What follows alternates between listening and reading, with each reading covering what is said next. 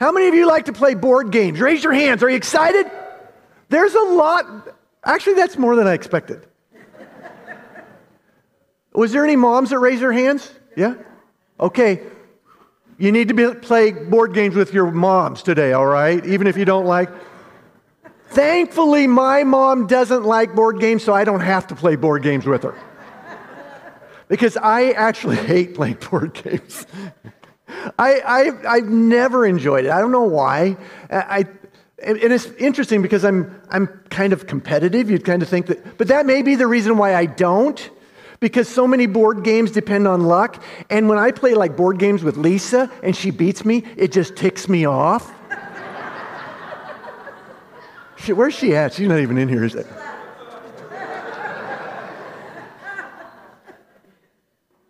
Some board games, however, require more than luck, right?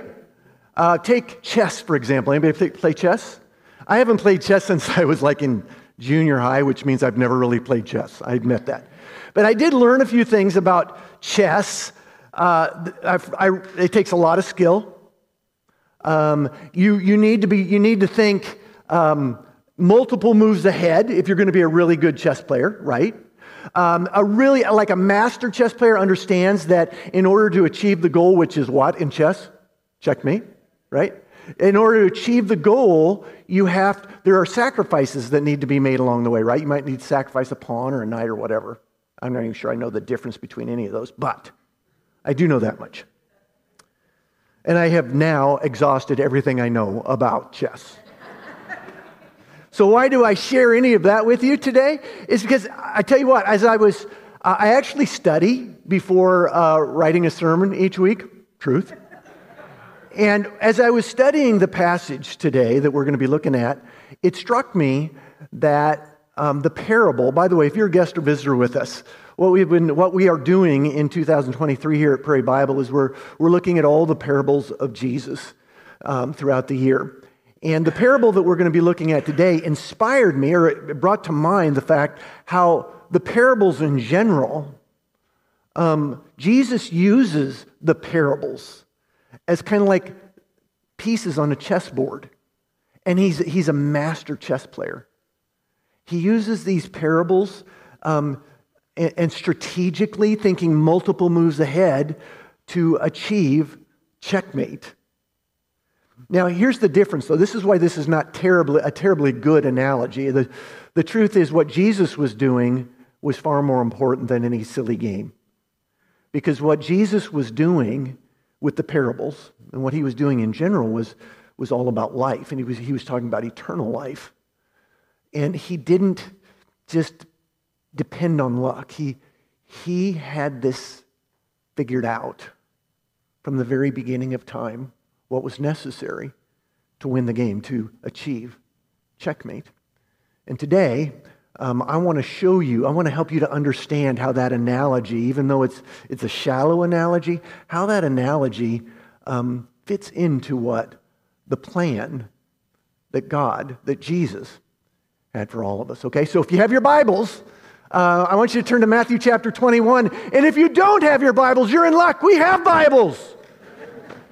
If you're using the church Bibles, Matthew chapter 21 is found on page 982, I think. I think that's real close anyway. We're going to be at verse 33. Matthew chapter 21, verse 33. This is the parable of the talents. And as you're looking that up, let me take just a moment to reestablish something that we talked about last week. Here in Matthew chapter 21, you may recall all the parables, and there's 2 or 3 that are found here in Matthew chapter 21. All of the parables in Matthew chapter 21 were told during Holy Week, right? Remember that from last week? And which means why that is important to the context of this particular parable is that Jesus knew that they were reaching, or that he was reaching the end of the game in an earthly sense, right? That if we're going to use the analogy of a chess game, they were moving towards checkmate. Now, here's what's ironic. Everybody else, the people that were in the crowd that day, most of them, especially the religious leaders or the leaders of the day, the scribes and the Pharisees, they knew or they believed that the game was coming to an end too. The difference is they thought they were winning, right?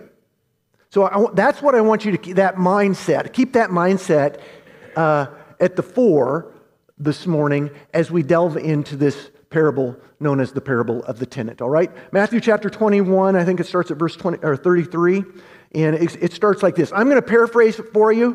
Please don't trust me. Read it yourself. I'm just going to be paraphrasing it for you, but I'm going to get pretty close. But read it yourself as I retell it for you, all right? Starting in verse 33. It says, Jesus tells this parable. He says, one day a master plants a vineyard. A master of the house plants a vineyard. And after planting the vineyard, he puts these tenants, or he contracts with these tenants to be in charge of the vineyard, and he's going to go away to a foreign land. Okay? By the way, Jesus loves telling stories about vineyards and fish, right? So, the master goes away, right? Everything's pretty cool up to this point. And there comes a point when where the vineyard has grown, they're producing a harvest of fruit, right? And he says, I'm going to send my servants, my emissaries, back to the vineyard to get my fair share of the harvest. And so he sends a servant to the tenants to get his fair share of the harvest. And the tenants, when they see the servant, they beat him and send him home. So he sends another servant, and they kill him, and then a third servant, and they stone him. And finally, the master of the vineyard says, I'm going to send my son, for surely they will honor him. And the tenants, realizing that this is the heir to the vineyard, think if we kill him, it's all ours. So they did. Okay, I'm going to stop right there for just a second.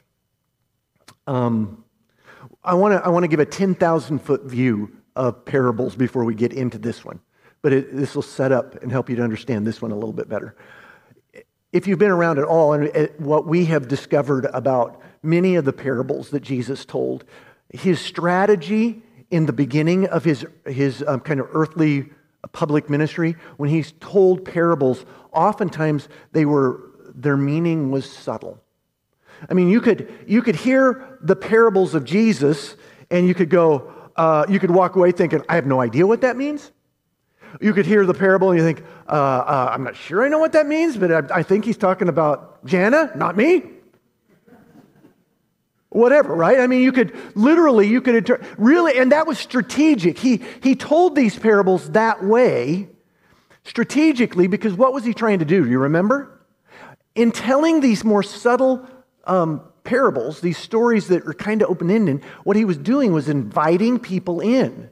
He was inviting his listeners to ask questions.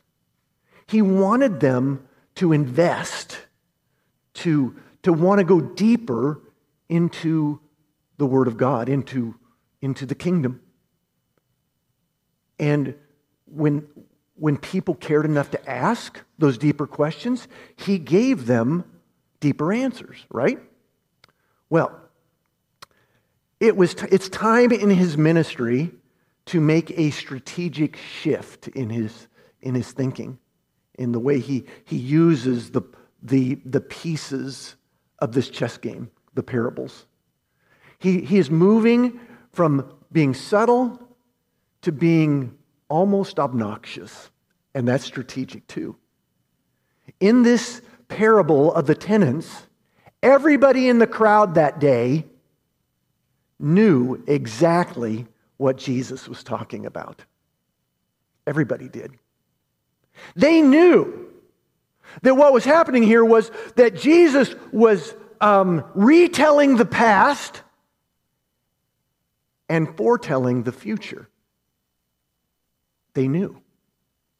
The scribes, the Pharisees, anyone who had kind of a religious tradition, coming from a Jewish background, they knew exactly who and what Jesus was talking about. They knew, for example, that the tenants in the story was Israel. They knew it. There was no doubt. It was blatantly obvious because everybody knew how Israel historically had treated the prophets, who were the servants or the emissaries from the master, right? They knew that the prophets had been beaten, stoned, and murdered. And why were the prophets beaten, stoned, and murdered? Do you know? I'll tell you why. They were beaten, stoned, and murdered because people don't like being told what they're doing wrong. Nobody does. Nobody enjoys having their sin exposed, having light shined into their darkness. Nobody does. And everybody has sin. Everybody has darkness. Everybody. And when God sent the prophets to the people of Israel, that's exactly what he was doing. He was saying, you guys are sinning. It's time to repent and come home. But instead of listening, of hearing, by the way, it takes a measure of brokenness and humility for someone to get beyond their humanness. It is the human condition to like to have our ears tickled. You know what I mean? To want to hear what we want to hear rather than what we need to hear. So it takes a measure of humility and brokenness for you to receive the word of the prophet, if you will. To receive the truth. You're a sinner. So am I, right? We talk about that every week here. Human beings don't want to be confronted. So what do we human beings do? What did Israel do? They beat, stoned, and murdered the prophets. I don't want to hear it. I just want you to tickle my ears. And by the way, there were prophets who were willing to tickle their ears too.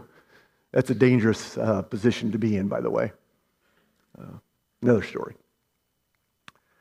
So that was Jesus retelling the past. Everybody knew it. Here's the interesting part. The rest of the parable was Jesus foretelling the future. When he got to the part about the Son, everybody knew that he was talking about himself. Everybody knew it. Whether they agreed that he was the Son of the Master or not, everybody knew that's what he was talking about. Everybody knew it. And when he said that the master sent the son and the tenants killed the son, what he was really saying, and what everybody understood was, oh, shoot, the jig is up. You understand? All of us, what he was saying to them is, I know your plan. I know your strategy.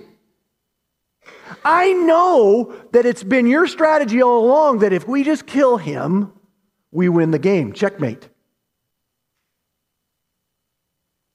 And they're going, I can just imagine the color being just draining from their faces. Going, I know. There's nothing that you're planning on doing to me that you can do unless I say you can do it. Do you understand that? Listen to this. This is key. Jesus was not a victim. Nobody did anything to Jesus that Jesus didn't want them to do. So, when Jesus tells them this parable, which is obnoxiously out there, he's saying to them, guess what? Your plan has been part of my plan all along. Checkmate.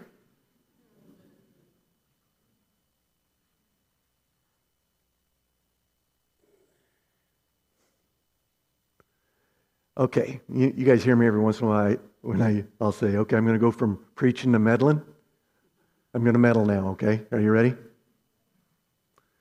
It would be very, very easy for you, me too. Very, very easy for us to go, Israel sure messed up. Uh-huh.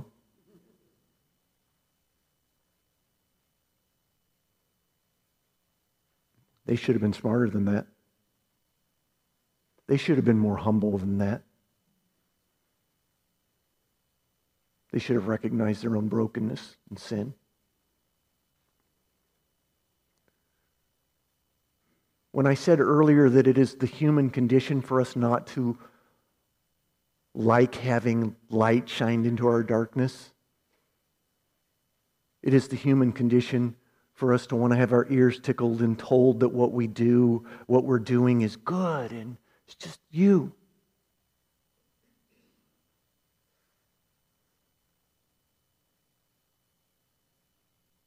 That's us. And I'm telling you the truth. If Jesus was walking the earth right now physically, he is alive, right? But if he was physically walking the earth the way he was walking the earth 2,000 years ago, and if Jesus was physically walking the earth, preaching the things that he was preaching 2,000 years ago, if he was preaching them to you, you know what we would do to him? We'd kill him. I don't know that all of us would, but culturally, we would. Because we are sinners. Because we do want what we want. We want it so desperately that we're willing to do just about anything to get it.